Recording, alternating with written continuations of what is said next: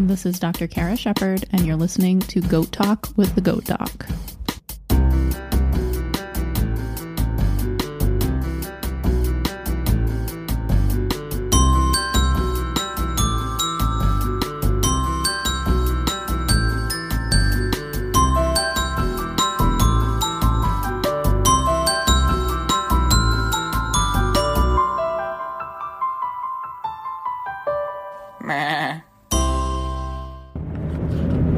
Good morning. It is Dr. Kara Shepard here with Goat Talk with the Goat Doc.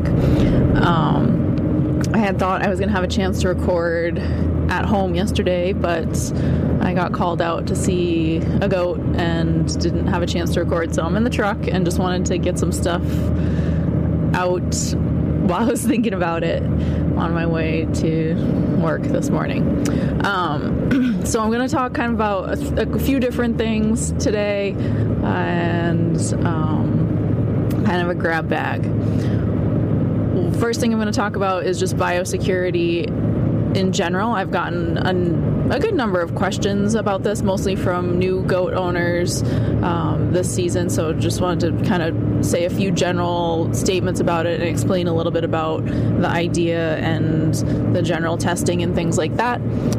And then I got a listener question via email, which I was super excited about, so I'm going to address that. And then I'm going to tell you about something crazy that happened. Well, I guess it wasn't too crazy. Like, it wasn't like driving Pighead around because of being scared of rabies crazy, but it was a little bit nerve-wracking for a moment, and it was in our dairy this morning. So it would have been an expensive and inconvenient thing to have to fix, but it wasn't that bad. So, biosecurity. A lot of goat breeders that I work with and that are kind of known online, have a social media presence, or have a herd that has a herd name that is fairly well known. Maybe they show and win all the blue ribbons, or they go to nationals and they do well, or they're in the spotlight sale, or what have you.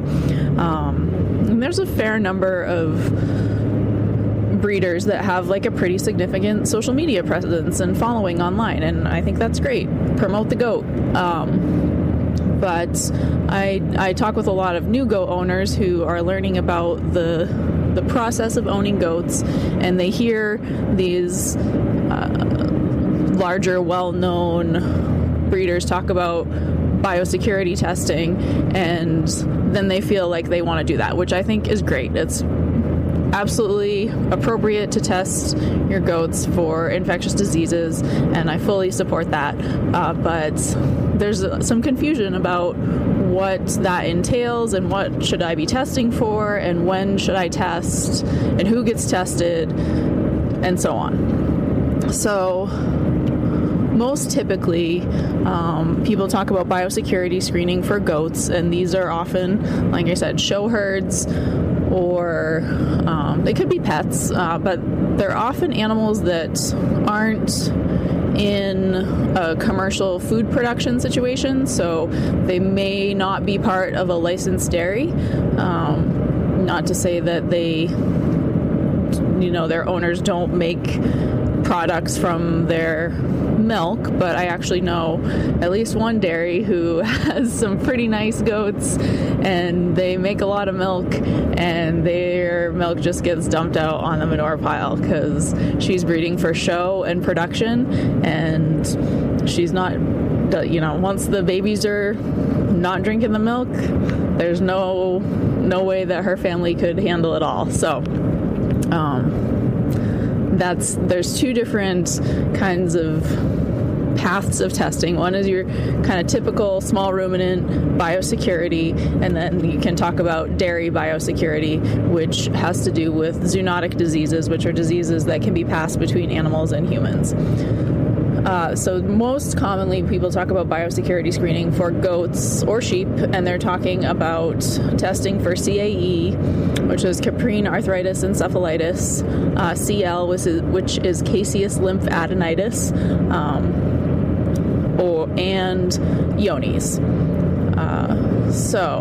Those are kind of the big three, and they're infectious diseases which affect small ruminants. In sheep, the CAE component is also known as OPP, ovine pleuropneumonia, but there's actually some evidence now that whole CAE OPP thing could be considered small ruminant lentivirus. So potentially those two species could be put each other at risk. For example, if you have an OPP positive sheep and it is exposing goats, it's exposed to goats in a way that bodily fluids could be exchanged, you potentially could have that goat be infected with that lentivirus.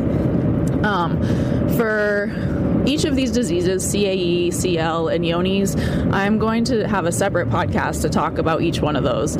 Talking about those all at once would be a really big, long podcast, and my mouth would get tired and I would lose my train of thought without some good notes. So that's going to be one that I can't do in the truck. But in general, people talk about small ruminant or goat biosecurity screening. We're talking about CAE, CL, Johne's. When I test my own animals, or I test clients, I send these to the Washington State Veterinary Diagnostic Lab, because they have a nice little package that does all of those together, and it's the most economically feasible way for everybody to do it. I can test for CAE and Johne's at the state lab, and it's less expensive, but then you have to send a different sample to Washington for CL, and by the time you ship it and all that stuff, you're not saving any money that way. And Washington's great. They have a fast turnaround. They have really helpful people on staff, and I've had really good experiences with them. So the question I often get about biosecurity screening is, when do I do this and how often do I do it? I think a good rule of thumb for when to biosecurity test is, I mean, ideally, if you're buying a new animal, you can see that animal's herd's biosecurity paperwork, and the breeder should not have any qualms about showing that to you.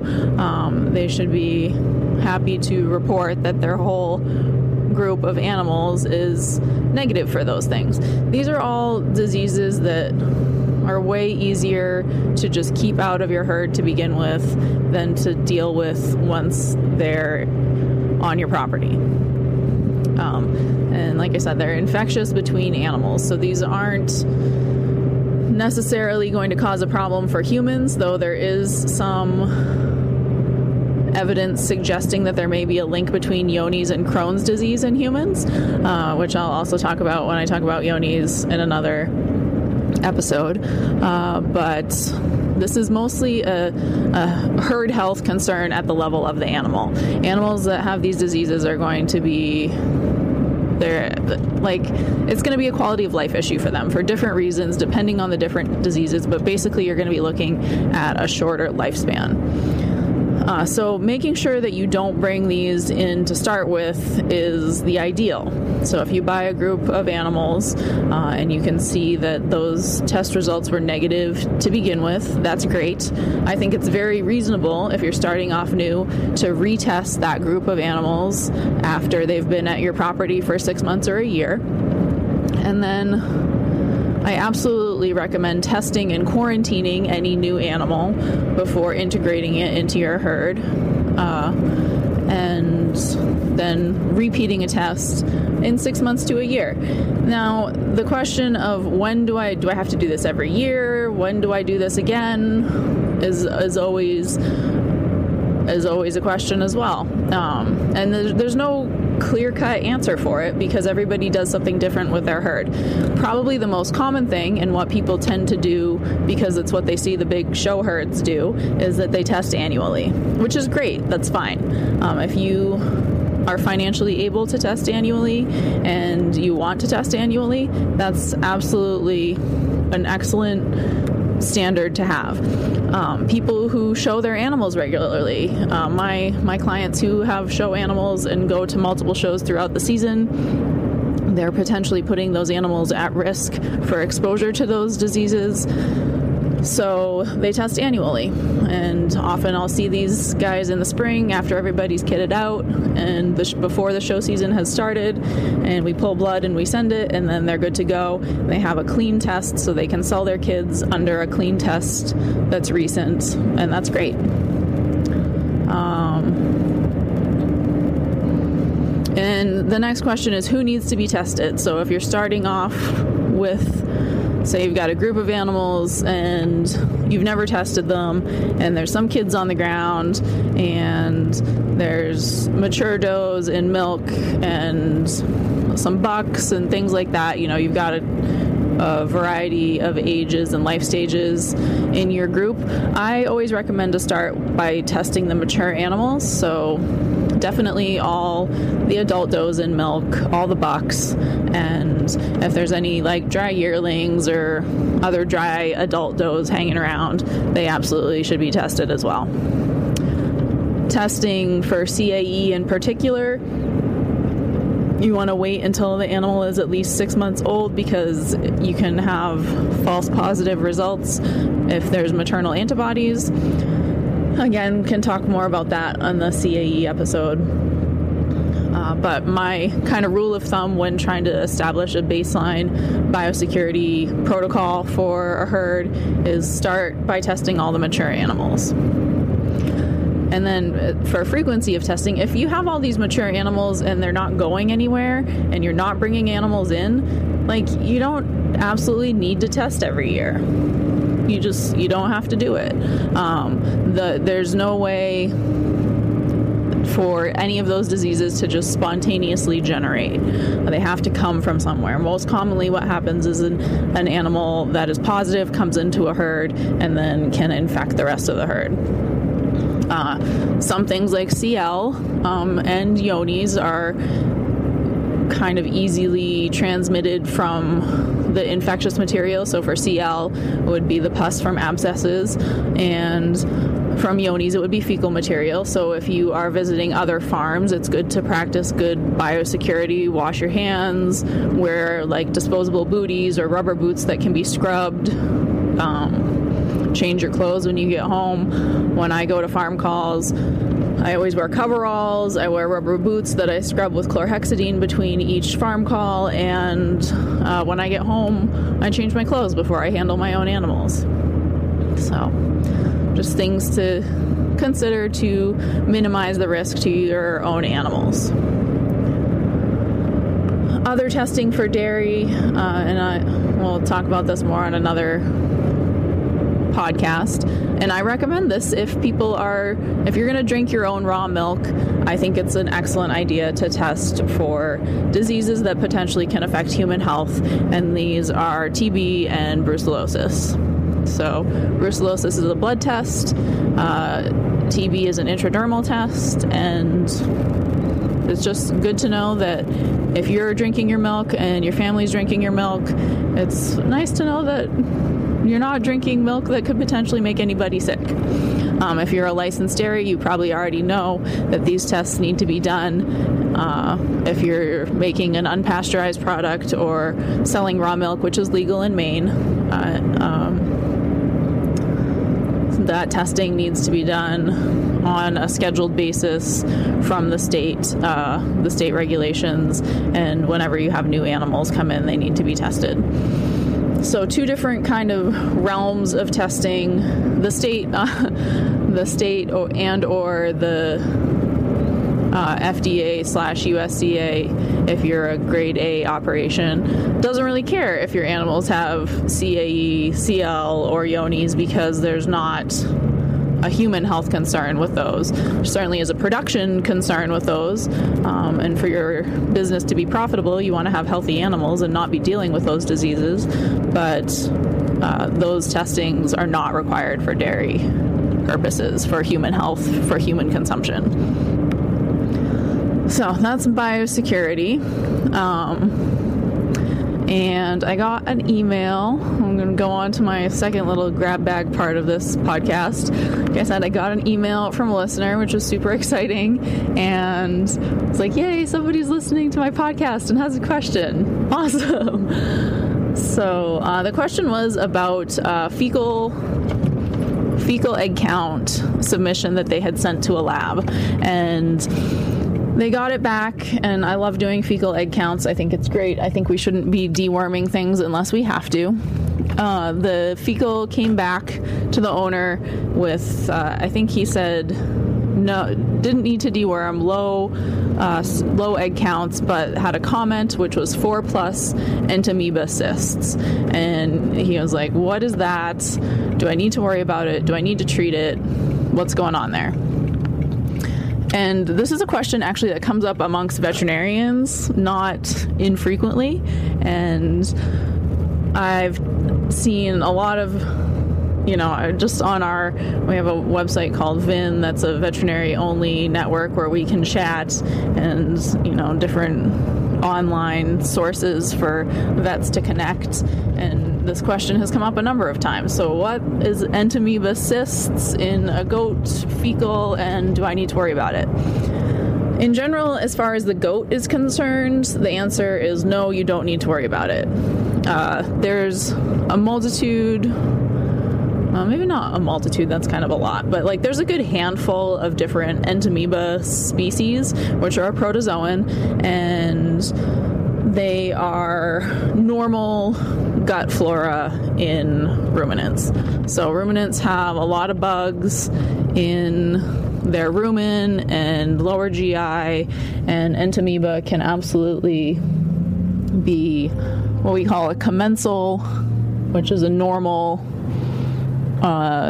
non-harmful organism to the goat.